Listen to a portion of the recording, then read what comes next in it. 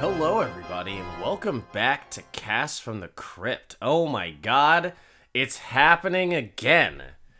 This is the comedy podcast all about Tales from the Crypt and everything we find horrifying and hilarious.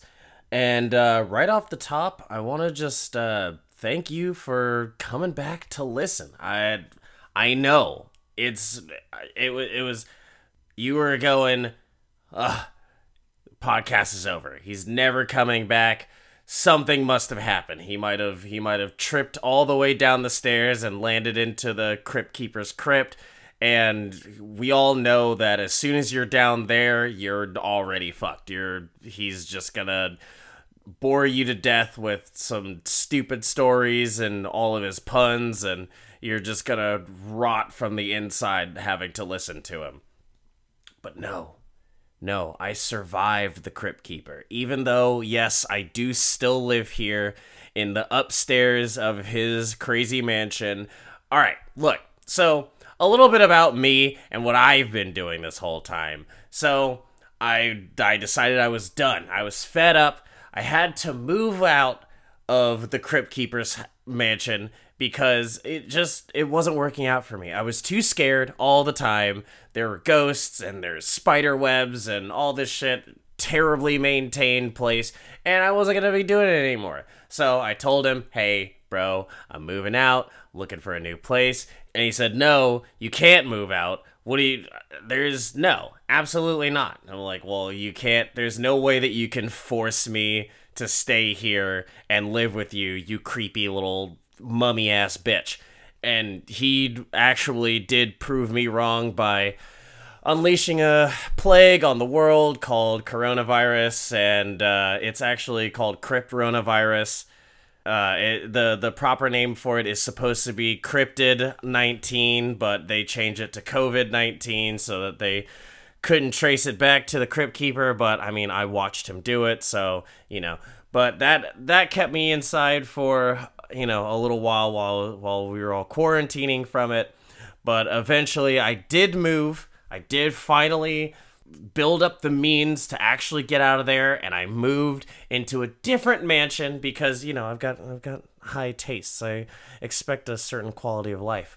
Little did I know that this mansion was also owned by the Crypt Keeper, so I just pretty much wound up back in the exact place that I was. So instead of dwelling on that, I decided to start the podcast back up again and be here, trapped under the Crypt Keeper's mindful gaze, because he does leave one of his eyeballs in my room to constantly watch over me. But aside from that, I'm doing great. And I hope that everybody else out there is doing all right too. And I hope that I can bring you some laughter and some entertainment with whatever you're doing right now. And once again, I really do thank you for tuning in again, and I hope that the podcast doesn't have to take another crazy break like that. Today's episode is actually a pretty good way to, it's a pretty good jumping off point for the restarting of the podcast, because it's not too out there, it's not too ridiculous. It's still got a lot to it though. And it's our third shock suspense story in a row. So we did it. We finally made it through this gate. The very last episode, I listened to it again, and I was talking about how we had two shock suspense stories in a row, and looking into this one, I was like, oh, this is it. This is the third shock suspense story. We actually hit a milestone. So, hey, it's good news. It's already looking good for the restarting of this podcast. All right, don't call it a comeback. We had already been here. We were just waiting for the right time to drop this huge bomb on everybody that we had 3 shock suspense stories in a row. But being a shock suspense story, this isn't it's not like a crazy horror tale. It's more of just it's just a runaround of what the fuck is going on here, what is happening, and wondering why people just choose to be so creepy with their lives. Today's episode is Four-Sided Triangle. It aired May 29th, 1990, and it's a real romantic story about a farm girl falling in love and some good old salt of the earth people living on a farm and trying to deal with complicated emotions that normally only city folk have, but now they're struggling to see what kind of Karen there is out there, and the hassles of being in a crazy tangled web of love. These crazy old kooks out here and their weird relationship troubles. But you know what? We're gonna catch up. We're gonna catch all up with Mary Jo and the fucking weird farmer people right after we get to the top 5 credits of the episode. This week's top 5 credits are there's a lot going on in these credits, actually. For an episode with only 3 people in it, there's some power behind the production of this episode. So, top 5 credits. Number 5, Chelsea Ross.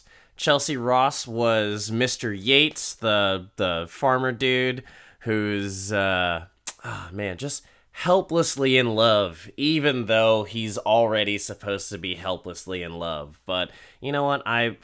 Who knows? It could have just been a work relationship at that point. We'll find out. He was actually in Drag Me to Hell and Bill and Ted's. He's another Bill and Ted alum. I think he's an officer or something in Bill and Ted. I don't think that he had a huge role in Drag Me to Hell, but you know what? It's good on him. He's in some classics.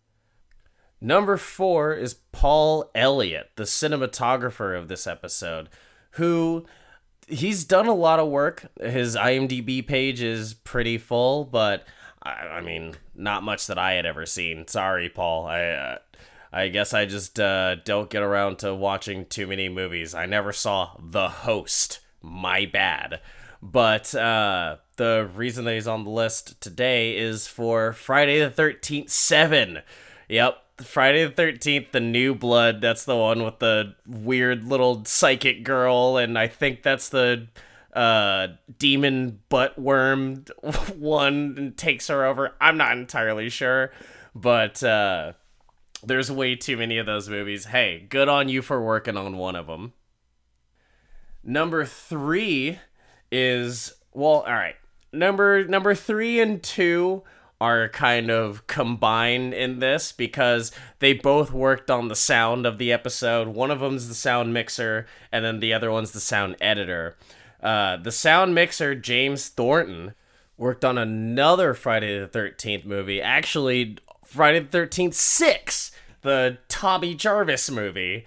So we got 6 and 7 right in a row on this episode. He also worked on Nightmare on Elm Street 6. Final Nightmare. Yep, that was Final Nightmare because it's the one, I'm pretty sure it's the one right before Wes Craven's A New Nightmare, where Freddy goes and kills all the people who are making another Nightmare on Elm Street movie. But this is the one where all of a sudden Freddy Krueger's got a daughter and all this other shit. So he did the sound mixing on that one, and we got another person who worked on Spawn. Spawn is all over this series, and I love it because I love that movie, and we need another one. We need another Spawn. It would be so badass. Number 2 on our list, another sound designer, Mark Stoechinger. Stoechinger?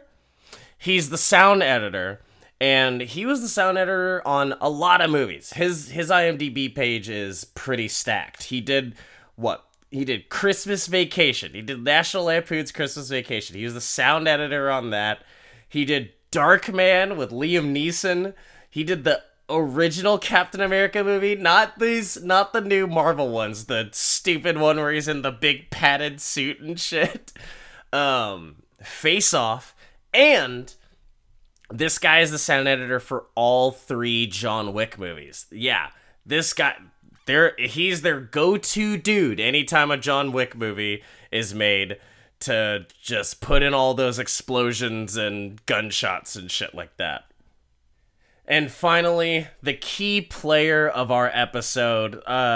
So I read an article a little bit ago. Actually, it was kind of well timed, because I was like, wasn't that the last episode that I watched for the podcast? But it was actually talking about this episode and the person who's in it, and about it being one of the more memorable episodes of Tales from the Crypt, I guess, to the fandom. I never watched it, but it was talking about how this was one of Patricia Arquette's first and most notable roles, or something like that. I don't really remember the article, but yeah, Patricia Arquette is in this. You might know her from a bunch of shit, because the Arquettes are just all over the place in media and everything like that. But she was in Nightmare on Elm Street 3. I forget who she plays, but she's also in Little Nicky, which is a hilarious movie. And speaking of Little Nicky, she was actually married to another Little Nicky, somebody who we talked about a little bit earlier in the list because of Face Off. She was married to Nick Cage, and I never knew this. I had no idea that Patricia Arquette was married to Nick Cage at some point. And then they got divorced, apparently, I saw it was 9 months. I read this. That's what I read. It was 9 months. And then she got married to the fucking Punisher, Thomas Jane. So she's all over the place. And her brother, David Arquette, you definitely recognize him. He was Officer Dewey in Scream. He's in a bunch of shit. Yeah, the Arquettes are all over the place. And she really brings it in this episode. Like, it's there's a big, like, twist in the episode and all this other stuff. It's a really crazy episode, and she brings a lot to it, and so do the other 2 characters, really. Like, everybody did great in this episode. So, let's just jump straight into it. This is Season 2, Episode 9, Four-Sided Triangle. So the episode starts off with the Crypt Keeper doing the whole she loves me not thing with the flower petals, and he's just throwing them on the ground, just killing an innocent flower as he's wont to do, while he's wearing a farmer's outfit. He's in, like, the flannels and the hat, and it's just like, you're supposed to be growing the plants, not destroying them, you monster! It's a romance episode, because anytime he's talking about love or lust in the dust, as he says, anytime he's talking about love or relationships, it's gonna be a bad thing. It's about to be a real bad time. It's gonna be weird and sexual. Like, we already know this as the MO of Tales from the Crypt. We start out on Yates Farm. And so, I mean, they're gonna be hillbillies. I mean, we might end up in, like, a Texas Chainsaw sort of thing here. Although I don't know. I saw a clown mask on when the Crypt Keeper opens the book to show the tale. So I don't know. Who knows what's gonna happen? We see an old lady hobbling down some stairs, and I think she's got polio or something. It's probably polio, because she's got the leg brace and she's got the cane. Polio, another thing like the Escudo that was just wiped out in the 90s. So another thing that just dates this show way back. She's sniffing around. I thought she would smell gas or something. Just like, who's trying to set the house on fire or something? But no, she's just pissed because there's no coffee on the pot. She goes into the kitchen, she's just, like, slapping shit around. She's like, where's my coffee, bitch? She goes into the room of Mary Jo, their farmhand, I guess that's what she is. I don't know what role she actually serves, but she helps out on the farm. And I guess she doesn't do it that well because this lady's pissed. She just walks into her room and starts beating her with a cane. She's like, "Where's my damn coffee? You know I like coffee when I wake up. Get in there." And so Mary Jo runs out there, starts some coffee and everything, but she's no, you know what? Go do something useful.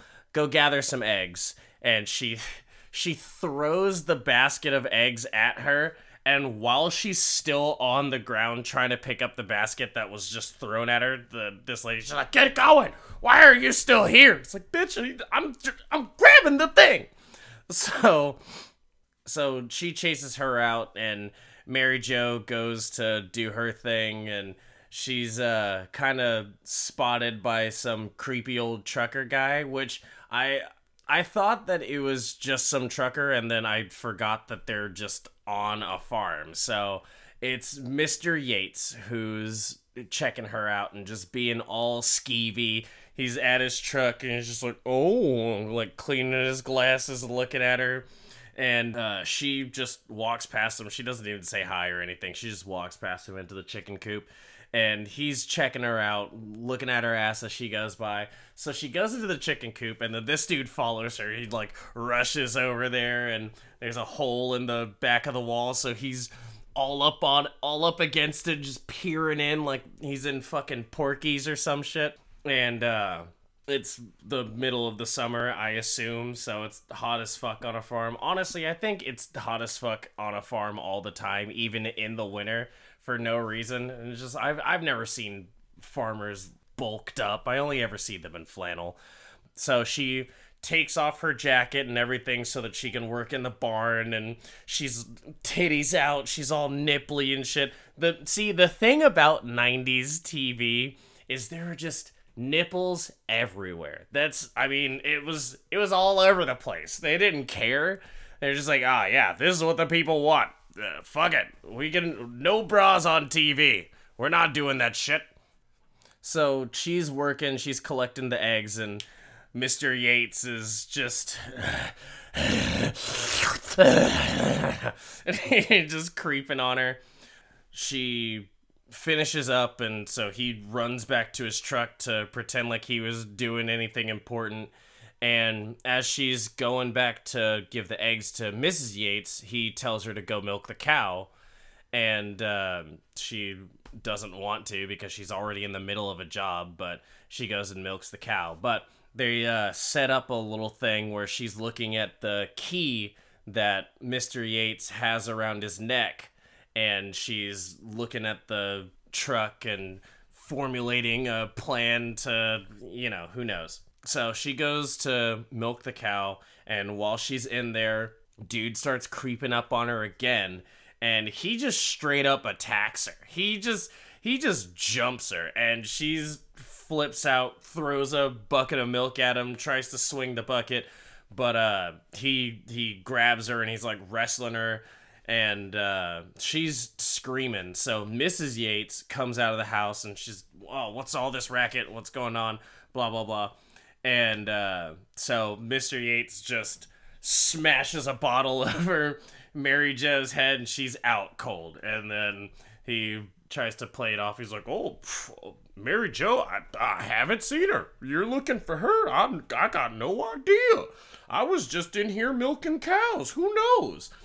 But Ms. Yates is like, "You don't milk the cow, so what were you doing in there?" And she pushes back in there. He's like, "I'm sorry, I didn't mean to do it.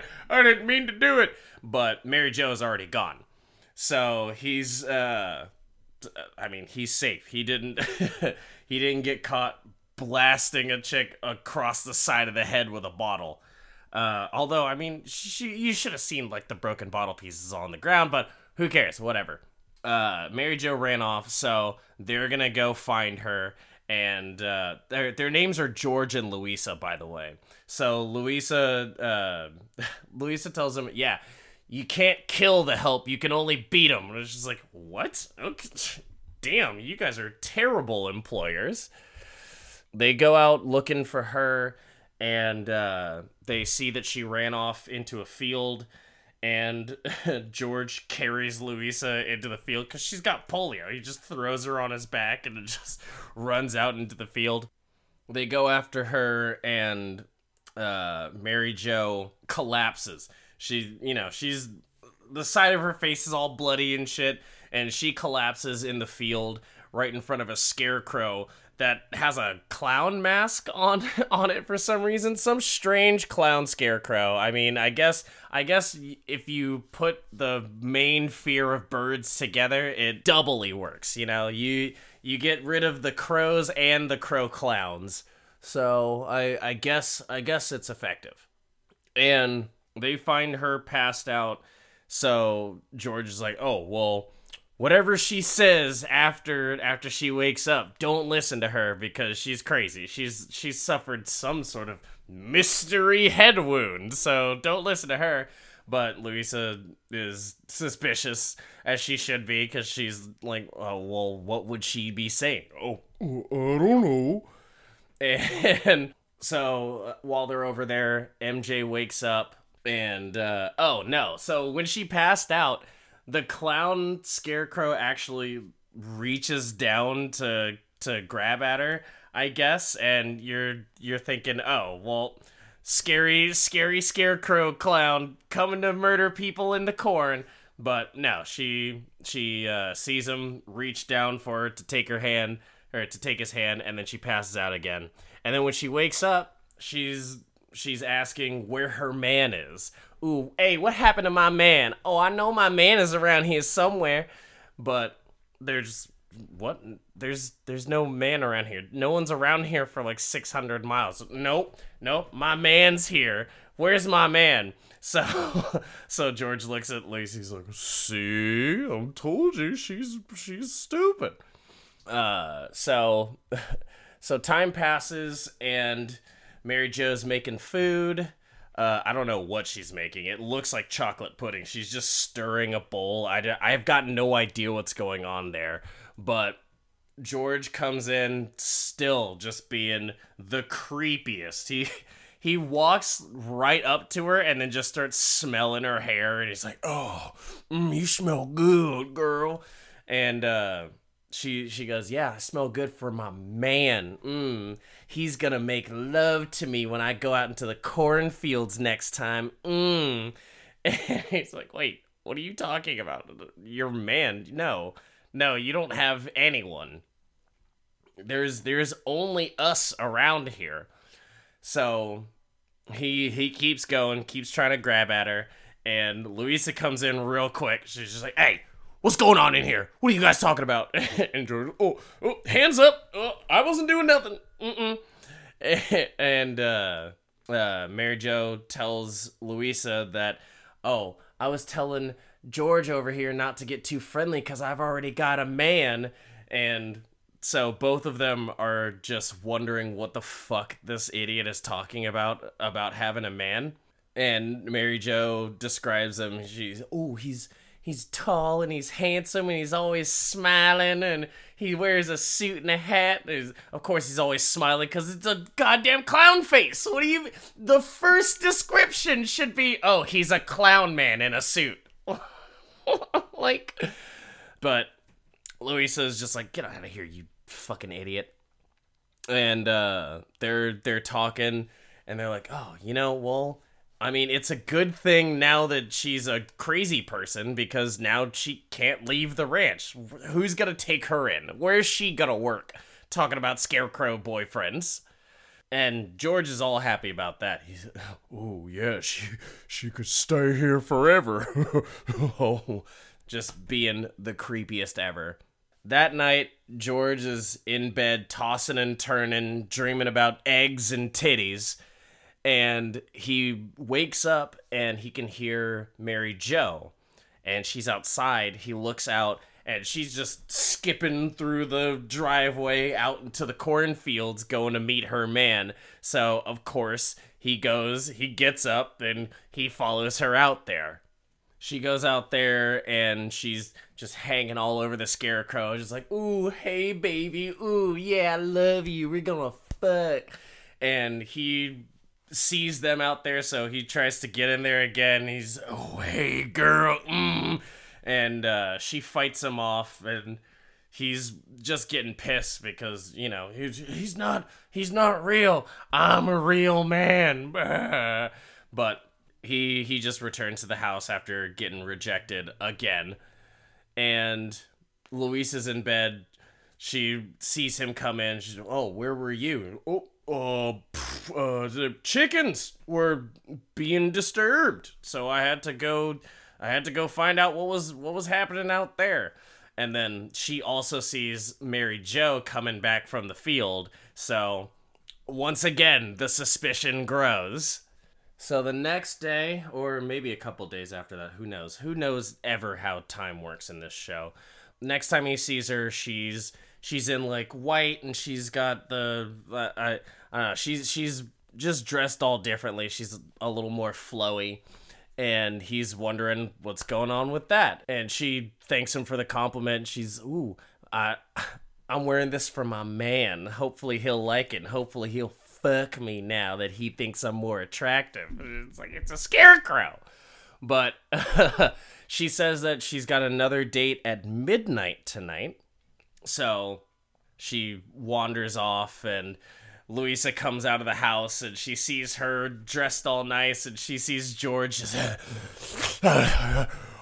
just like fogging up his glasses and shit. So she's all pissed. Louisa just stays pissed. She stabs a pitchfork into a bale of hay, and she just hobbles back off. So in the nighttime, back in bed, George and Louisa are peacefully going to bed, and Louisa tells him, she tells him, she's like, hey, bro, I'm not playing. If you cheat on me, I swear to God, I am taking those nuts. She's, oh yeah, I'm gonna do the same thing to you that they do to turn bulls into steers, which I'm not entirely, because I thought a steer was a girl cow, but that's a sow. So I guess a steer is just a sterilized bull. Who knows? Whatever. She's gonna chop his dick off if she catches him fucking around. And he's, oh, I ain't cheating on you, Louis. And she's like, yeah, I know. Not yet. So George goes to sleep and is once again dreaming about MJ. It's not even a memory. It's just dreaming about fucking. Like, that's it. And in the dream, he like rolls her over, and then she turns into Louisa, and he's like, oh, and it scares him out of his sleep. He's like, oh no, not my gross wife. So he's just like, fuck it, I'm done with this. I'm going out to the cornfield. We're making it happen. And he's surprisingly loud for trying to sneak off from Louisa, because you know that she's got the senses of Daredevil, like. So he just takes off. Next thing you know, it's just MJ in the field, kissing all over the Scarecrow and draping herself all over. She's got like a scarf, and she's like doing like a sexy dance or some shit. And then the Scarecrow's eyes just open up, and you're just like, oh shit, is the Scarecrow alive? But no, obviously George just jumped into the Scarecrow's clothes. Like, it's a weird timing, but, you know, it seems that she gets there first, and then he's already in there. Who knows? Who knows the order of events? But he's in the Scarecrow. It's not fooling anybody. So she's over here trying to fuck this Scarecrow clown Wizard of Oz mishmash. Like, it's, you know, the Scarecrow's over here thinking in his head, doing a song and dance, if I only had a dick, you know. So Louisa just wakes up by herself. It was bad luck. She probably had to piss or something like that in her sleep, but bad luck for George, because nothing wakes up Louisa other than her pent-up rage. And she notices that George is gone, so she goes out to find him. She sees Mary Jo's gone too, so she grabs her pitchfork and she's off to the races. She hops in the tractor and goes out to the field, and the scarecrow hears her coming, so he's like, "Ooh, fuck this!" And he goes back onto the thing to just pretend to be a normal scarecrow again. And Mary Jo's like, "No, no, don't leave me. We are about to do it now, please." And Louisa shows up, and she's going, "What the fuck? What's happening over here? Where's George? Where's George at?" And Mary Jo's like, "George isn't here. He's nowhere. It's just me and my man. It's just me and my boyfriend." And Louisa finally loses it. She's like, "You don't have a boyfriend. You're an idiot. You're just a simple-minded little fool girl." And and Mary J's, no, it's my man, and we're gonna make love." And Louisa's like, "Okay, you think you're gonna make love to this? Because it's just a dude made of straw. He's made of straw." And she just starts stabbing the absolute fuck out of the scarecrow with the pitchfork. And you just see the eyes widen. "No, oh shit, oh." And he's staying surprisingly quiet this whole time. Like, maybe that first pitchfork hit punctured his lungs, so he couldn't do anything about it. But he's surprisingly silent while just getting absolutely destroyed. And he falls dead. Louisa sees the clown mask rolls off, and, "Oh, surprise, it's George." And Louisa's feeling pretty bad. Feeling pretty foolish right about now, stabbing her own husband with the pitchfork. But speaking of getting stabbed with pitchforks, Mary Jo is already behind this bitch with the pitchfork, and she blasts through this bitch's chest cavity. Like, you watch it, just like, ugh, she almost lifts her ass up. With Michael Myers strength over here. But yeah, now they're both dead, and Mary Jo looks at them both on the ground, and I guess she won, because she takes the key off of George's neck, and then she's just all happy, and she just skips on out of there. She's like, "La da da da, I'm finally free," and then that's how it ends. She just leaves. So I was like, was this all part of her plan? Did she know that he was so horny that she could just manipulate him and get him into a specific spot to where Louisa would kill him? Why didn't you just kill him? Why didn't you just lure him out into the cornfield and then stab the shit out of this dude? Why did you need Louisa to do it? But who knows? She's free. It worked. She's a mastermind. She's a mastermind on, like, Madame Vorna levels. The only difference between her and Vorna is that she can't actually see the future. She's just so good at putting the pieces in place. And that's it. She just takes off.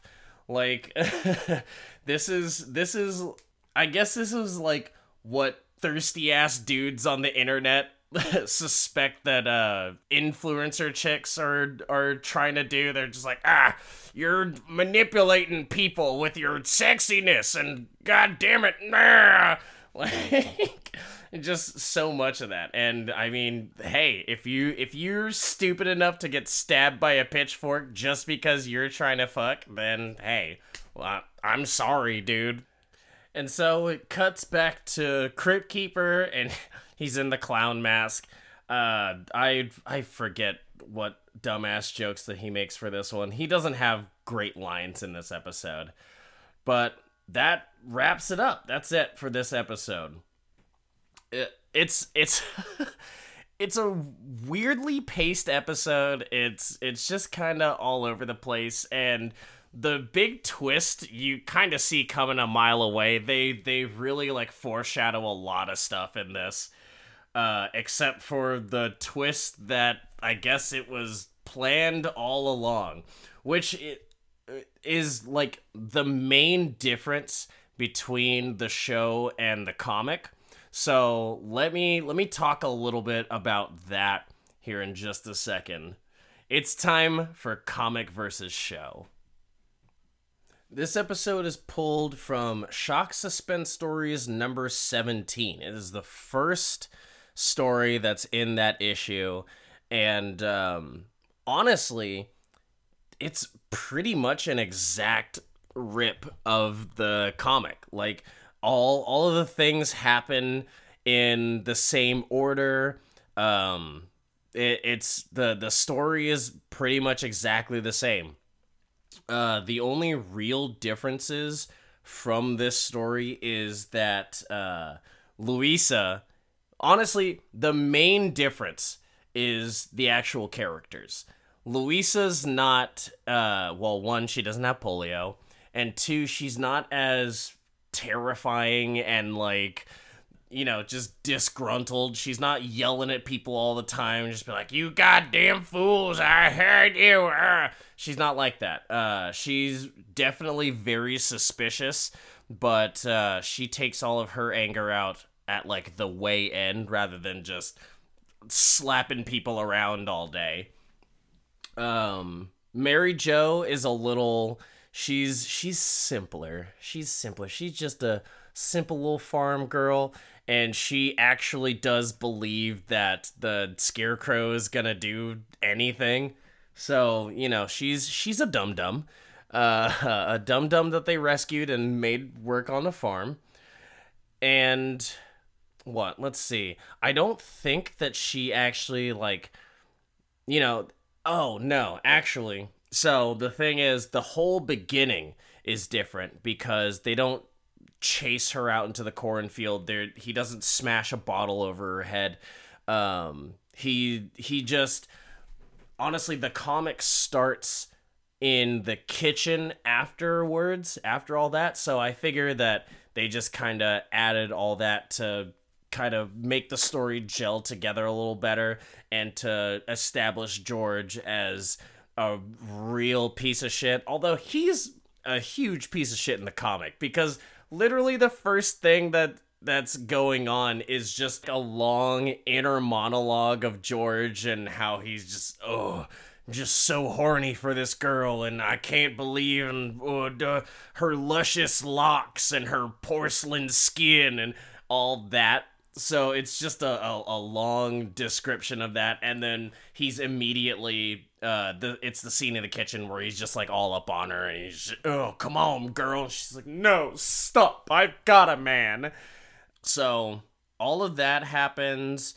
There's, like I said, there's no chase into the cornfield or anything. It's just kind of already established that she's in love with the Scarecrow, and that she keeps going out there to try and entice him. So, I mean, George dresses up like the Scarecrow. Oh, the other big difference of the comic is that she actually fucks this Scarecrow. It happens. They try to dress it up with all this fancy language, but she bones the Scarecrow because it's George, and it's not like in the show, you know, he hugs her, and that's how she knows that he's really real.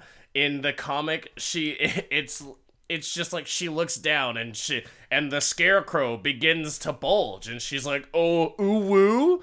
So, and then after that, after they fuck, Louisa shows up, and she's like, oh, what's going on here? Where's George? Blah blah blah.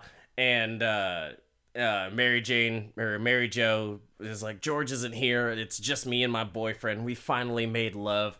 And that just drives Louisa insane, because she's like, I've been listening to you talk about this stupid man of yours this whole time. You made me think that my husband was cheating on me. You're an idiot. It's just a Scarecrow. And then she starts stabbing it, and then it ends on George just being dead. It ends on the big reveal that, like, oh, but it turns out that she stabbed her own husband because he was there making the dick big. Oh, yeah. And that's the that's the whole comic. So that is this episode of Tales from the Crypt, and that's also this episode of Cast from the Crypt. Guys, I really, really, truly do appreciate you coming back and listening. The podcast is back. It might be a little spotty in certain cases because I've got a bunch of shit on my end that I've got to be like taking care of and doing, but I am trying to make more time for this podcast and more time for you so that we can get some better content and more fun stuff out. Before we actually wrap up, it's time for Shriek of the Week. The Shriek of the Week this week is actually a Shriek of the Week from a couple of weeks ago, but I didn't have an episode out then. But the Shriek of the Week is all of the fires going on in California. It is terrifying, and people are losing a lot of property and stuff, and the firefighters are coming from all over the place to help us solve our problems. So if you have anybody out in California or you know a firefighter in general, just, give some support, whatever you can. I've been donating what I can to the relief effort. So if you can do anything to help California, please do. We would greatly appreciate you. And fire is scary, so that's why this is the Shriek of the Week. All right, everyone. Thank you once again for listening. I've been your host, CJ Roby, because I don't think that I actually introduced myself at the top of this episode, but you can find me on Twitter at CJ Damocha. You can also find me on Twitch at the same place, CJ Damocha, CJDAMOCHA. All right, folks. Thanks again, and I will see you next week.